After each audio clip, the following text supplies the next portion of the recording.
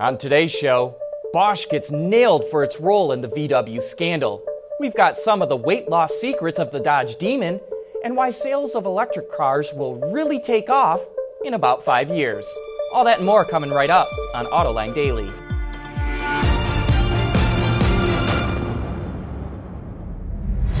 This is Autoline Daily, the show that reports on all aspects of the automotive industry. Last September, a group of VW owners in the U.S. sued Bosch over its involvement in the diesel scandal.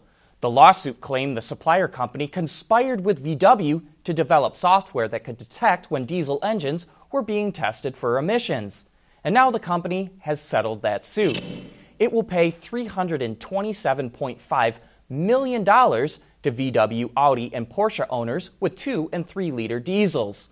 As part of the settlement, Bosch didn't have to admit it did anything wrong, but Bloomberg reports that Bosch still faces potential criminal charges. And in related news, Volkswagen has reached a settlement regarding its 3 liter diesels. The company will pay an additional $1.2 billion to compensate around 78,000 owners. They get to choose whether they want a buyback or a fix for the engine. However, regulators still haven't approved a fix. And for those of you keeping track, VW has now paid over $23 billion in fines and settlements in North America. We figure it has lost around another $1 billion in lost sales when it had to stop selling diesel cars in the American market.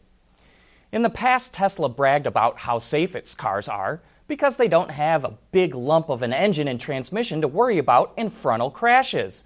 But the Model S just failed to earn the top safety award from the IIHS because it did not ace the test for the small overlap crash. It also got a poor rating for its headlamps, but it did earn good ratings in 4 of the 5 other crash evaluations. You know, we've seen many vehicles struggle in this category, and Tesla says it's working on fixing it. The BMW i3 also failed to earn the top safety award. Surprisingly, the EV seats and headrests are only rated acceptable in protecting against whiplash. The i3 is the only small car for the 2017 model year that doesn't earn a good rating. We'll be back with more right after this. Autoline Daily is brought to you by Bridgestone Tires, your journey, our passion. Dow Automotive Systems, advanced materials that deliver better results. Lear, a global leader in automotive seating and electrical systems. And by Yanfeng, experience in motion. A couple of weeks ago, we showed you a teaser video of the upcoming Dodge Demon. It's a street car designed for the drag strip that is a heavily modified Hellcat Challenger. But it's 200 pounds lighter than a Hellcat, and we just learned how they got rid of that weight. The rear seats and rear seat belts were removed. That saved 55 pounds alone. The front passenger seat was also ejected. Amazingly, that saved 58 pounds. The sway bars are not only narrower, they're hollow, and the brakes are smaller. Most of the sound deadening is gone, and there's no radio, only speakers in the door, just in case you want to order an optional sound system or put one in yourself. This is shaping up to be one amazing car, and we'll be reporting on additional details as soon as we can. BMW recently showed off the new 5 Series sedan, and now we're getting our first look at the wagon version called the Touring. 4 total gasoline and diesel engines will be available, which can be mated to all-wheel drive. More variants will come out later this year. The 5 Series Touring is only available in Europe as of now and will go on sale in June. And Mercedes just announced it's coming out with an AMG version of the GLE. The GLE 43 will replace the GLE 400 early this year as the top performance model in the GLE lineup. Of course, it has all the latest safety and infotainment technology. That's not what people want to know about with an AMG model. Under the hood is a 362 horsepower turbocharged 3 liter V6, which is mated to a 9-speed automatic and all-wheel drive. No word on 0 to 60 time or price just yet.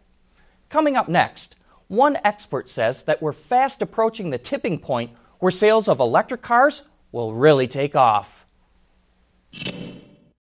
For the people at Dow, racing is a sport and a science. We enjoy one and learn from the other. But like most competitive people, we like winning at both.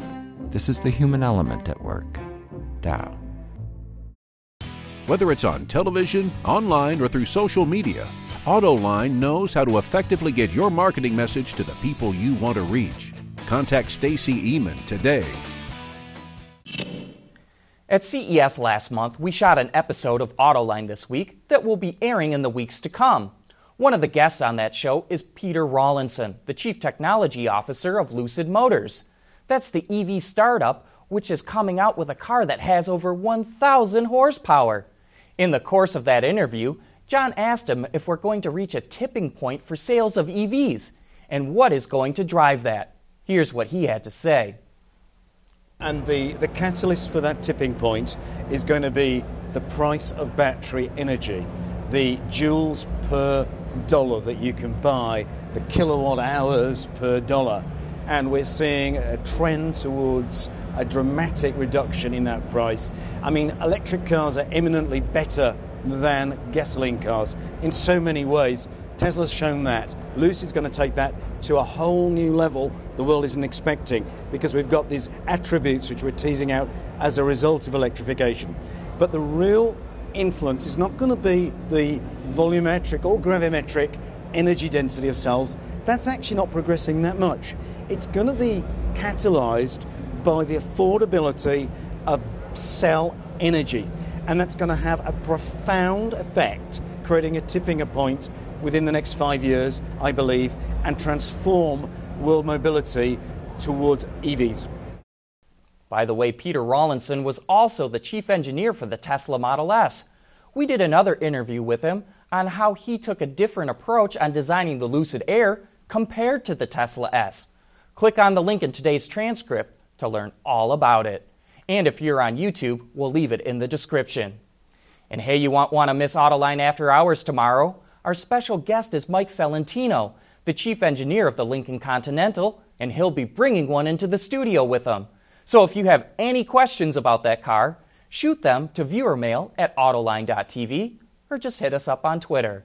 And then join John and Gary Vasilash for some of the best insider discussion in the automotive industry. That wraps up today's report. Thanks for watching. Please join us again tomorrow.